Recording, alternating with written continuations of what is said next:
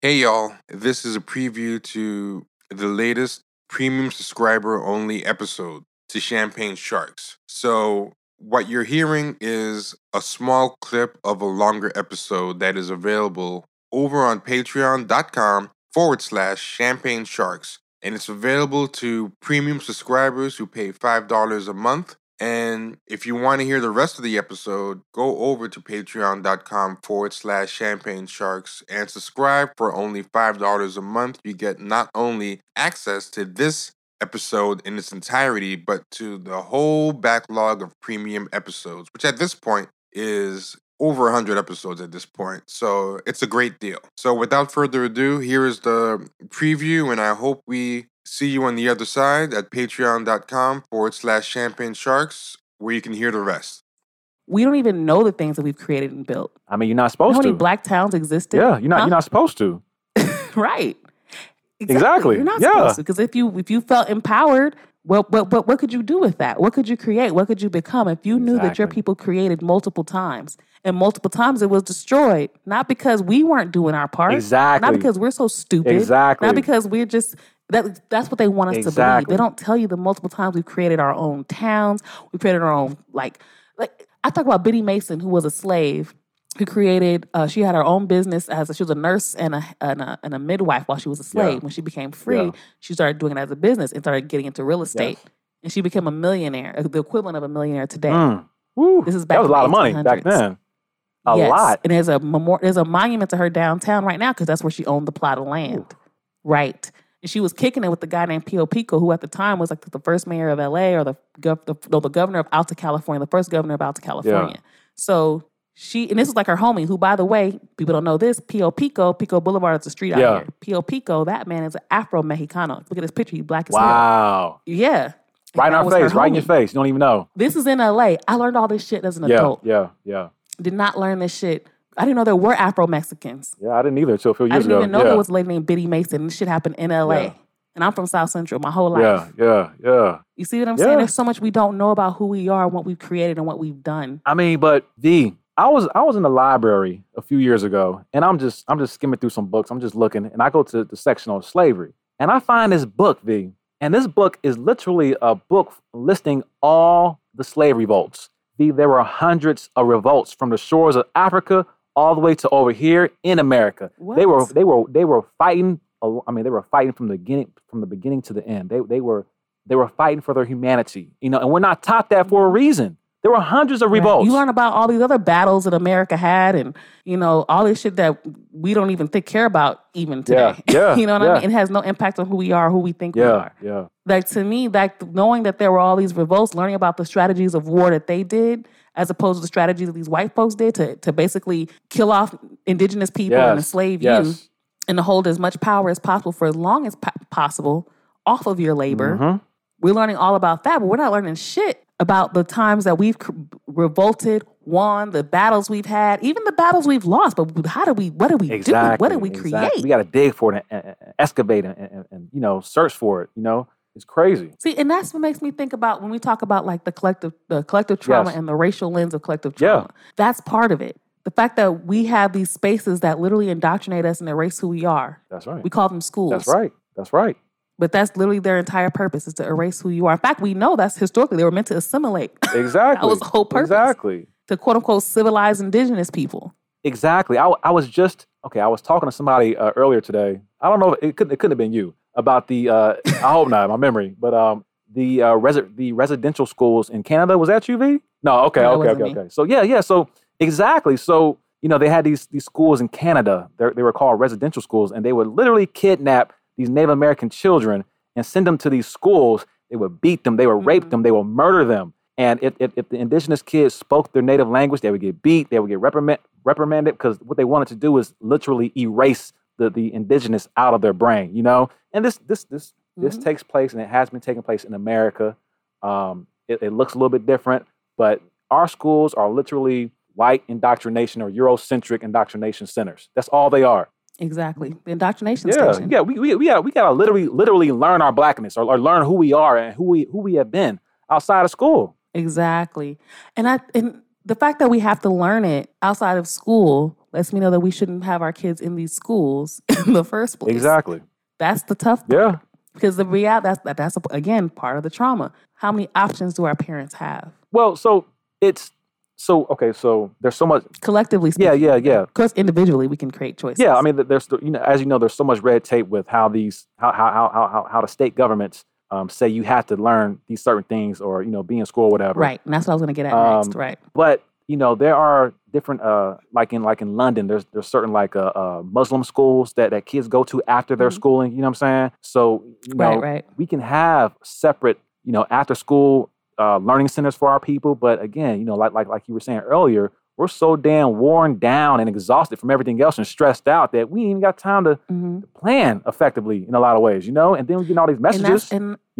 Absolutely. Yeah. Absolutely. And that's exactly what I'm saying. Yeah. Like, you're right. Like I'm a strong believer that if we can get to the place of healing and understanding what's happening with us, we can begin to develop better strategies. I think that's my belief. But see, and so, my view is that, and, when I'm arguing in my dissertation is that we can never, ever get a full healing in America because, again... Oh, no. There's no such thing. Yeah, exactly.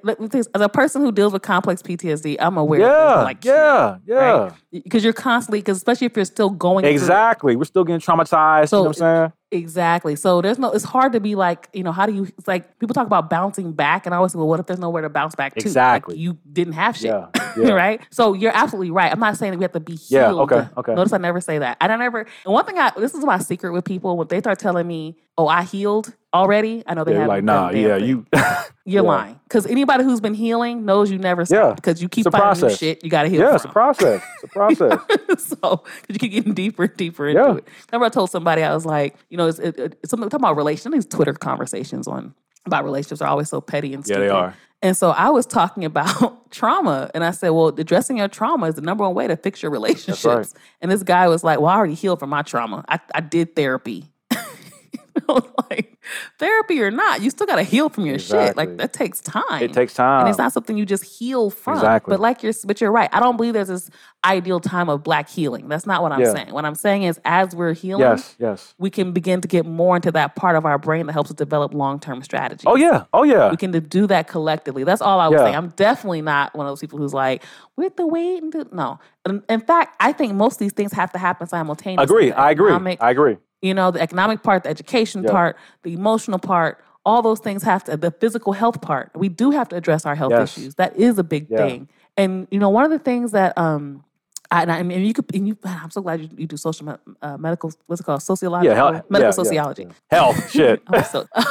This is such an important thing, and I want you to talk to this. And I'm going to give you an experience I had, and I would love for you to kind of give it a sociological perspective. Okay. So most of you guys know, most listeners know, I was morbidly obese. I was about 120-something pounds heavier than I am now. And the doctor sent me to this weight loss program through the county. Because at the time I had Medi-Cal, which is Medicaid for low-income people. So the doctor sent me to this county program. And it's a great health program in a sense. Like, they weigh you, they teach you nutrition shit, and they have like a Zumba thing. But when I went, I was a little annoyed because I didn't think I needed to be there because I didn't learn anything. Yeah. I was like, this is stupid. This is basic stuff. Like, bake your fish and, eat fruits and vegetables. It was just super, super basic. So I'm really annoyed at this point. But I'm noticing the people in the class are mostly older people, some younger, but mostly older Black women. A lot of them were too old to be in too young to be in wheelchairs. They were too young to be. A lot of them were in walkers, and they were heavily, very overweight, very unhealthy. That's how you got in the program. Your doctor referred you to the program because of this. So I'm doing the classes or whatever. Again, I'm thinking, this is stupid. Oh, this is so basic. Why am I here? And then I see this. They have this testimonial time, and this one lady, she does her testimony about the programs and how she felt about the program. Yeah. She said, "Oh, this program changed my life." I'm thinking, this program? All he tell you is basic shit, eat vegetables or some shit. She's like, before I got in this class, I did not know that you could bake fish. There we go. She only knew to fry fish. Exactly. There we go. So I was like, wait a minute. And then the more testimonies came up, people were saying basic things. I didn't know spaghetti and meatballs wasn't healthy. Exactly. They did not know that because it was low, it was cheap, it fed the kids. You know, everything was fine. So they didn't know that they were eating unhealthy. And the reason why I wanted to talk to, now mind you, to be in this program again, it was low income because you were on Medi-Cal or Medicaid. The program was in just south of Watts, so one of the poorest communities. Actually, it was like King Hospital, which is like Wilmington area, so just south of Watts. So it's mostly low income people, mostly Black, and not even knowing the basics of nutrition and being so impacted with just that little bit of information. I'm just interested from a sociological perspective. What is that? I mean, what did I witness? Just like, we were talking about earlier, how these people were socialized, and what they had available to them or what they didn't have available to them in their neighborhoods, So again, if you didn't grow up seeing people cook in healthy ways or even thinking about health, then you wouldn't, behave in healthy ways, in salubrious ways. We see the same thing when we think about, indigenous Americans, the issue with alcoholism. People learn from their trauma. People learn how to behave through their trauma. People learn, what's around. I reach for that. How you're socialized by what's near you, but also how the dominant structures and institutions and the dominant culture impacts you and your family. All that has an effect on the way you see life, the way you see yourself. It's deep. Yeah. So as the fact that there was so many Black people impacted by this, and like, what is it that's going on in our communities? Now, I could probably guess, but I just want you to explain. What is it that we're seeing in our communities that we're seeing these health outcomes, not just from the trauma, but even just having access to healthy food or even understanding how to cook it when you got it? Yeah. I mean, so if you think about it from a top-down perspective, we'll say discrimination in employment. So, okay, Black folks are not... Discrimination in employment. Yeah. So Black folks are not getting certain jobs that will enable them to travel to get healthy foods. They're not... live in neighborhoods where they can food just deserts. Have it. Food deserts. So if from the top down, discrimination impacts every facet of our lives because it denies us access to salubrious resources, healthy resources. That's healthy thinking, healthy eating. Even when we think about how your neighborhood is built. So on an architectural level, when they build a damn highway through your neighborhood, it's not just about noise pollution. You're near and next to pollution, particulate matter that's gonna increase asthma rates. So all these things matter. They all have an impact on our health outcomes. Yeah, and that's the thing. This is why I love again your Control C, because we don't think about how even things like that are impacting how we feel about ourselves and our bodies. Exactly. How we feel about our children's health. Yeah. I always get so sad when I find out how many parents just don't know. They just don't know nutrition for their children. They just don't know. Then they wonder why their kids can't sit down in class. Because we don't know that honestly, it wasn't until I changed my diet to cut out sugar that I realized how much sugar was in everything. Oh yeah.